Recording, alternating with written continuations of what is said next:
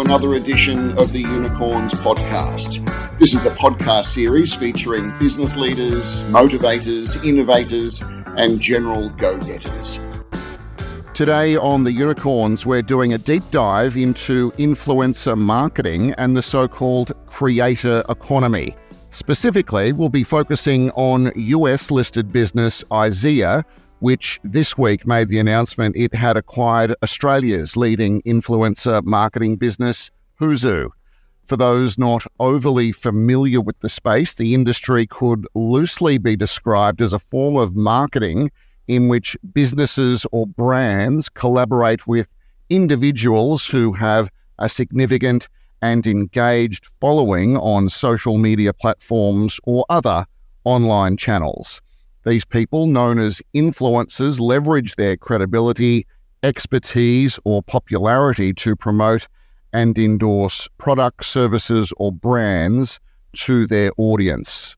But of course, it's much bigger than all of that.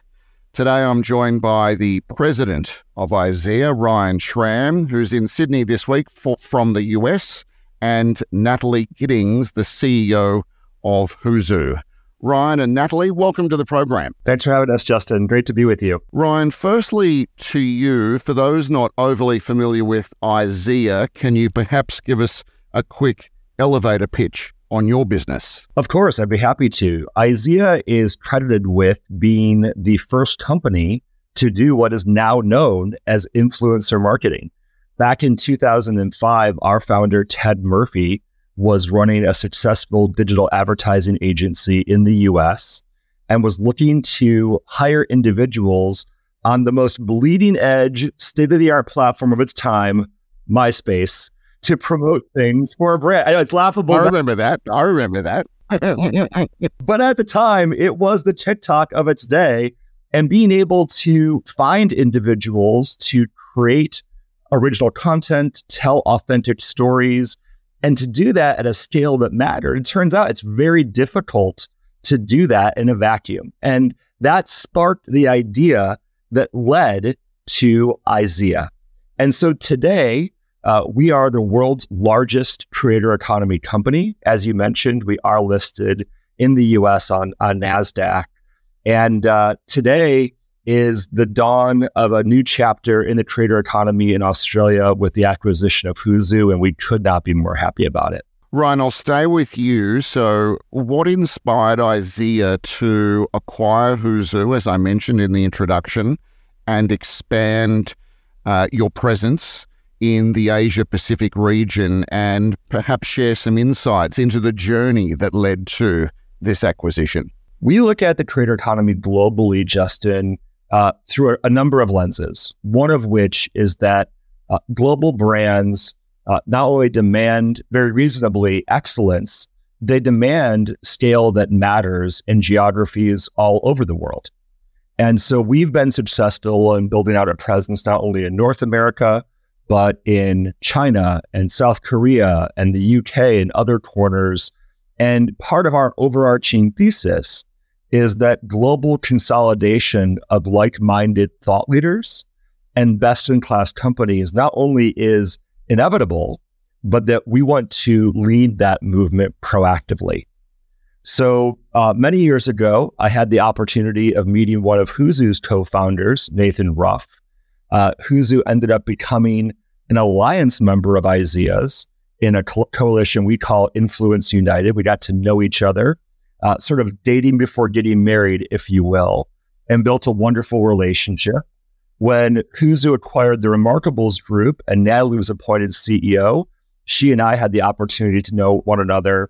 And it was almost a 1 + 1 = 3 scenario from my chair, in that it met all the criteria of being a market leader, but also a market innovator. And those two things are not always the same. And the focus on providing best-in-class services for leading Australian brands, but also through our Hume subsidiary, representing best-in-class creators themselves to the broader industry.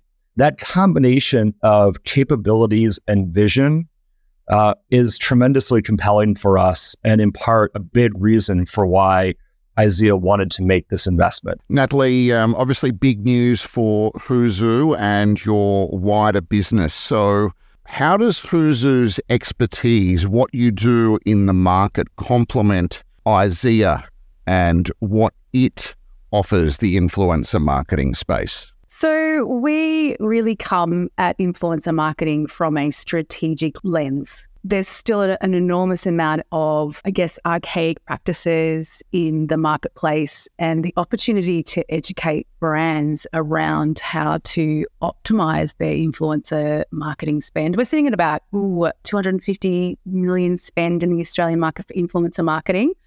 And with that type of volume and activity, there's certainly a number of insights and learnings that brands can look to be able to truly maximize the opportunity with influencer marketing. About 50% of our activity here in Australia at Huzu is actually planned to an ROI, in other words, actual sales conversions per creator. So we know the sell-through rate. We take a lens of looking at your entire year program, mapping that towards some of those key moments in your program, and then optimizing accordingly. I still think there's brands I still meet every single day are thinking about sort of really narrow campaign activity. It's a nice to have, it's tactical. Whereas when you look at it from a strategic point of view, it becomes a really powerful engine to drive sales and growth of your brand. And so, of course, when we met Ryan earlier in the piece, it was really clear that there was a strong alignment, passion, dedication, pioneers in this space. It's a really exciting time for us today. And Natalie, I'll stay with you. What do you think are the unique capabilities that Huzu brings to the table, and in particular this acquisition? With influencer marketing, there's still an opportunity to really envelop and collaborate with creators, and being able to do that, it's very relational based, but that blend of data, science, optimization, insights, and learnings, and recalibrating your program on a regular basis with technology and scale is where we see the most exciting piece for brands here in Australia when we're partnering and joining IZEA. For us, it just made perfect sense.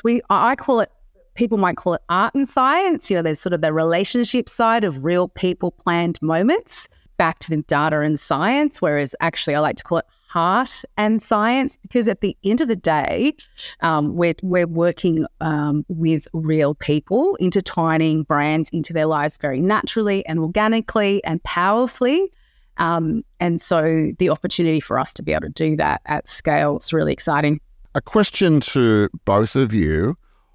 What is it that makes someone an influencer? Have you been able to define that in any way? My belief, Justin, is that actually everyone is inherently influential. And one of the trends that we've seen in more recent years with the rise of what we coin micro or nano influencers, meaning folks who may be more likely to be a neighbor or a trusted family member, can sometimes have just as much impact on an average consumer as a celebrity or athlete. The paradox, of course, is how do you thread together groups of those individuals and layer them in such a way, like Nat was saying, strategically on behalf of the brand? It is not one or the other. To me, it is an and. So for myself, while I would love to say that I have hundreds of millions of influencers, and maybe, hey, after this transaction today, it's entirely possible. That'd be true. What I do know is that the people that I interact with on my own socials know that there are certain brands that I have an affinity for, or certain topics that I talk about organically, which then lends the opportunity to prospective brands who may want to access that community that I've built around those topics. And the same goes for every shape and size of individual in every geography around the world. And so what's been most compelling to us is seeing regional and global brands not only acknowledge this trend, but truly embrace it and say, I wish to have individuals who have huge macro followings be a part of a campaign. And then I also wish to have dozens or hundreds of passionate micro or nano influencers all being a part of the same overarching strategy. And when you have the ability to use technology to understand and identify those individuals, collaborate with them, measure the results, as Natalie was so importantly saying, that's where that fusion is not just marketing fodder. It is truly the reality of authentic storytelling that's only capable of being brought together by very, very innovative technology. And Nat, what about your thoughts on what makes an influencer? Look, we've done a number of studies over the years, and the number one reason people follow an influencer is because they feel like they're actually catching up with a friend. So just like word of mouth marketing, that was a huge movement, obviously, when I first started in marketing. When someone shares very openly, vulnerably about their lives, there's a certain trust transaction that happens. And so when we, I think old school following celebrities, there's the opportunity to kind of really aspirational reasons to follow a celebrity. When it comes to creators, it's actually truly inspirational and motivational to see what they're actually using, what they're actually doing. And there's that really powerful connection that they make with their audience for us. It really is actually in the name for Hume, our talent agency that we started in October last year. It's that intersection of human and media. So influence actually at scale. So we see humans at the heart of a whole range of activity that brands are doing, you know, when we use real life people sharing their life moments in Humans. content. It performs from an amplification perspective. It performs from the studies. It performs from a conversion perspective. So really keeping humans at the heart, which means following real humans, like they're our friends, because that's exactly how they're perceived. A question for both of you. How do you see the collaboration now working between IZEA and Huzu and influencing the creator economy? From my chair, what we're trying to do is actually avoid what some companies do when a transaction like this happens. A long time ago, I recognized that unfortunately, American corporations in particular tend to think that they can copy and paste themselves around the world and really wash out all of the greatness that has been built by businesses like Huzu. So for us, we've taken the approach that we wish to not change actually anything about what Natalie and her team have built. The Huzu name, its entire DNA, is not only going to remain in the market, our goal is to expand its presence, expand its capabilities, and frankly, its subject matter eminence that it's already deserved over the years that it's existed. What IZEA can bring to the table, of course, is a variety of technologies that we've built to make our clients' lives better, to make results more clear, and to frankly make these campaigns that we referred to that much more scalable. And that provides not only the ingenuity and innovation that we believe is important to maintain a market leader position, it's the fuel to the proverbial rocket of all the things that we aspire to do as well. Then beyond that is that we've been fortunate to build relationships with many global corporations who would love to be able to have a preferred executional partner in this corner of the world, not just perhaps Australia, but zoom out to Oceania and APAC overall. And we believe that this is a natural place to start involving all the companies that we seek to bring in underneath the IZEA umbrella, if you will, to provide that one-stop shop for multinational and global brands. So it's really synergistic in a straightforward manner, but it's also wonderful that we're going to have a CEO like Nat and a team that she's built and honed over these years who will continue to be able to provide all of the great subject matter expertise that they're known for. Nat, your thoughts? We are dedicated specialists in this space and have been not as long as IZEA, but have been for some time. And with the the escalation of brands and their spends, from an influencer perspective, sometimes it can be quite a lonely place for us as specialists. And I'm sure that there's circumstances that we have been overlooked because they see us just as doing influencer marketing. But now with the creator content being able to be applied in so many environments for a brand and outperforming, what is the old way, I guess a creative agency, it might be, 5 or 6 key people sitting in a room, very removed from the actual product and use. Where we see the benefit is the opportunity to really leverage the creator content across the whole ecosystem. But that's very hard to do as what is essentially, a standalone agency, whereas with IZEA for us, the opportunity is to really take on and grow the opportunity for brands from being able to leverage the content for us. So really excited because we're very passionate about what we do. We're specialists. And then being able to do that at scale with the maturity and the learnings and the paths that IZEA has really beaten out on a global scale is really exciting for us. A question to both of you on the development of influencer marketing and the creative economy. Let's just say you've got a big company, they're going to market. It might be, say, a new car that they're launching, a big brand. Traditionally, it would be they've got their marketing spend above the line, they've got their TVCs, buses, billboards, radio, they've got everything sorted. But now all of a sudden, influencer marketing comes into this mix. How has that evolved, guys? What are you seeing in the market when you're having discussions with these big brands, particularly around product launches, and where do you see that going?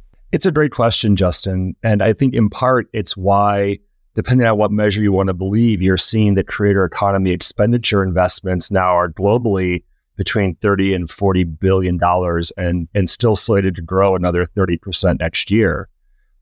In the automotive space, for example, there was sort of the idea not so long ago that you always push the metal, right? You put the vehicle on a windy road near a body of water, you shoot it with a helicopter, you slap it everywhere, and you hope that draws to your core demographic that vehicle is looking to espouse itself to. Today, that process has been turned completely on its head in a very positive way, I believe. So it's not just a matter of putting a creator behind the wheel of a new Toyota truck. Instead, it actually may be the creator who is the genesis point of what is the story trying to be told. And not only their story, but if you're activating dozens or perhaps hundreds of creators, imagine all of the variants of how a brand, whether it's a Toyota or a Ford, can become so much more attractive to a wider audience. At the same time, it's interesting because you touched on classic integrated media philosophy, but we probably also should acknowledge that one of the biggest challenges that many global brands have is they can't get out of their own way in truly being integrated marketers. Those organizations have the dogma of being very siloed and not as collaborative as they need to be. And the blessing and the curse of the creator economy, as I see it, is it may have, in fact, one of the most comprehensive returns on investment across the brand house. It's not just the word of mouth endorsement, like Natalie was talking about earlier in our conversation, that is so valuable and so meaningful. But think of the media math on the reach and the engagement and the ability to directly draw return on investment on a purchase there. And then you take the content itself and how might you repurpose that? Not just using it on the creator's social handles. That's sort of the 101 part of it. But imagine it being repurposed to be pre-roll on different streaming platforms, to be on programmatic digital out-of-home activations and everything in between. That modern mindset, you often see very innovative marketers not only embracing, but putting more and more of their expenditure into. And you think of sectors like direct-to-consumer brands, Justin. Those brands have been so sophisticated. And I say this as a middle-aged white guy. It's because those CMOs typically aren't middle-aged white guys. They are younger. They are more diverse. They tend to be women. And when you look at where they invest their monies, it looks very, very different and very creator economy heavy compared to some of the older, more traditional brand counterparts. Come in, Nat, your thoughts. Leaning into what Ryan said about direct-to-consumer D2C brands. From our perspective, obviously, a very large number of those in Australia, but also globally, have really been able to bite off an enormous amount of market share because they have definitely been less resistant, more open to trialing and trying influencer marketing because, they've got, when they first start out, they've got to be really, really conservative with their budgets, more so than your bigger brands. And so they've really jumped into influencer marketing, seen the conversion, and then we have just seen those spends increase because they can actually see the impact that influencer marketing is having on their bottom line. Going back 5 or 6 years ago, there was a handful of brands in the Australian market that had an influencer marketing specialist, and now it's prolific. So we're working often with an influencer marketing specialist in-house and in a number of circumstances, departments now, because of the scale that brands are leveraging it. There's certainly a number of FMCG brands where 80 to 90% of their spend, that's their yearly spend, and I'm talking nappy brands, things that people are buying on an everyday basis that you wouldn't think a really strong endorsement would be that important to them, but is actually influencer marketing. Many brands are launching with influencer marketing as opposed to launching with the larger above the line activity. Yes. And seeing that flip. So it's actually quite incredible. It's quite the industry secret, but we're certainly seeing it here at Huzu.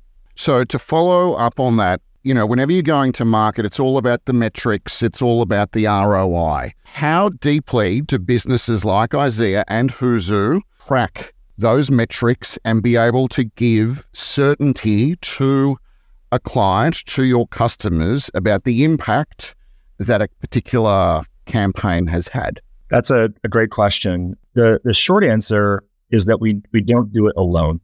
We realized a long time ago that while we sit on tremendous amounts of data, as you might imagine, not only from the APIs tied to the social platforms, but all the other first-party data that the creators provide, we then realized, though, that it's best to link arms with various solution partners who, when we tie those things together, can give us a level of precision that is truly remarkable. And, a great example would be that of in retail marketing. You want to know that if someone saw this TikTok reel, what was the likelihood of that follower base from that creator going to, say, a Woolworths store? Now, we can not only say that there was the intent or the perceivability of an increased favorability to the brand, like those were things that had been around, but we can now marry it with mobile data to say that Natalie Giddings actually went to this Woolworths store as a result of being exposed to this campaign. Wow. And so that level of precision, we know, only gets that much more addressable as time goes on. And it starts to reinvent the classic marketing funnel that brands build their brand houses off of. Because today, if you think of it, you can harness the power of creators to craft a story, distribute a story. You can then marry that with paid precision amplification through Huzu, and then be able to measure those results in real time to decide which other levers you might wish to apply to make the results even last further. It's not a huge stretch to say, although it sounds wonderful, to say that it's probably one of the most progressive, but also one of the most realistic forms of measurement that is accessible to a wide range of brands today. From my perspective, we track the sales data conversion right down to the creator, even the piece of content. So the opportunity for us to monitor and adapt the program either on a monthly or quarterly basis based on, every brand is different, but it's usually ROAS, CAC, I'll never get used to that word, or a CPA conversion. So we might actually suggest to a brand, let's work with a broader group of creators. We put in place a content strategy. There's a particular maybe content pillar that each of the creators will be most suitable for. Customize, personalize that brief with those particular audience types. Flight that activity, and then sort of by second or third month, we've got a really strong indicator of the exact conversion that each creator is providing to that brand. Graduate the ones that are best performing, find more of them, deprioritize the people that aren't performing, and optimize the budget over time. And then the other key thing from a conversion basis is definitely having a planned test and learn phase. So each quarter, we want to be able to try something new. So it could be messaging, it could be content type, it could be a talent type, finding new audiences, and then ultimately adapting the program based on what we learn from that test and learn. Really, really powerful when you actually know the sales conversion or the sell through rate of a particular influencer. I'd agree. Let's quickly turn to artificial intelligence, if I may. To what extent is AI now playing a role in influencer marketing and the creative economy? There are so many positive implications, particularly for creators, Justin, today, because when you stop and think about it, again, these are individuals that are tasked with doing a lot of capacities that have once been subjugated out to a variety of roles inside of the creative process. And so while it's easy to think, you jump to the conclusion that suddenly there's going to be AI-driven social personalities and there'll be no humans involved any longer and all of these dystopian... Be Ryan's avatar somewhere. I don't see that being the case. Where I see it on a very practical basis is that there are tools available that we have built today. We call it Form AI, that allows creators different opportunities to make their lives easier in the creation process. If you think of it, it's almost like a chat GPT for creators to help make images or videos better, to help make copy development easier, and to do so at a price point where for say $9 a month, they have the ability to take advantage of actual practical uses of AI. I think there's all these fantastical ideas, but in the ways that would actually make the ability to do their processes better. We started there.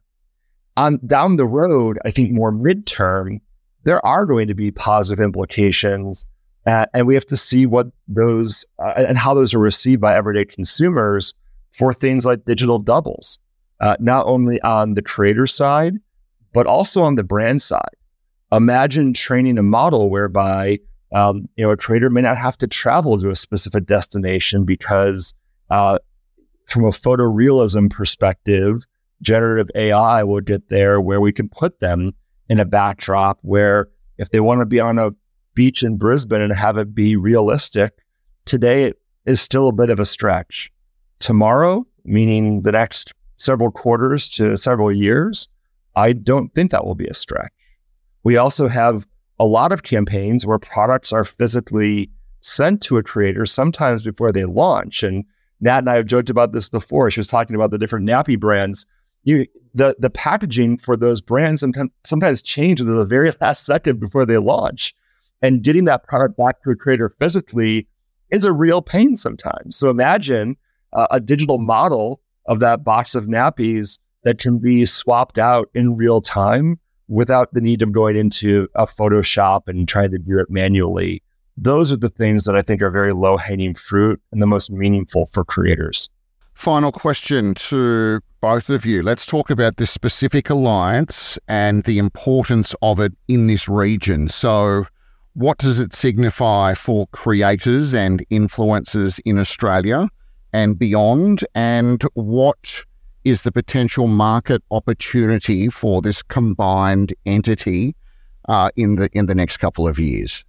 From my chair, what I hear from brands and creators alike, particularly here in Australia, is they wish to partner with a market leader who is committed to ongoing investment and innovation.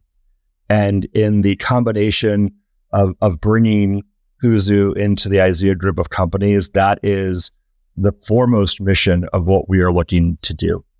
We are looking to be able to grow the types of capabilities that we provide, whether they happen to be influencer, content marketing, UGC, advocate marketing, paid media, representation. All of those things are hot areas of investment, as we've discussed throughout today's podcast, that just make sense when bringing to a market. And then for creators, I think we have to acknowledge that their access to deal flow and the desire to work with leading brands and partner with them is something that really matters to be able to bring scale to the market. And when I look at what we're doing today in both the Huzu and Hume camps, we're not only well equipped to provide that in the immediate sense, but when you start to think about the ways both organically and inorganically we wish to grow, that really portends a wonderful future for the creator economy in Australia. Absolutely. Many of those things that Ryan mentioned, like advocacy, amplification, UGC, creator content, is still mostly very siloed amongst organizations. They might have separate divisions or separate agencies taking care of those key components. For us, the opportunity to scale and be backed by a global leader, it's really about tying all of those pieces together to maximize the opportunity.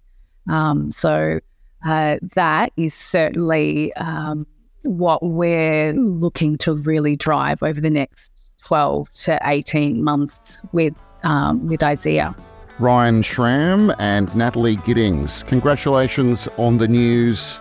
Momentous time for both of you, both businesses. We wish you all the very best and good luck in the future. Thank you for coming onto the show. Thanks for having us, Justin. Thanks so much.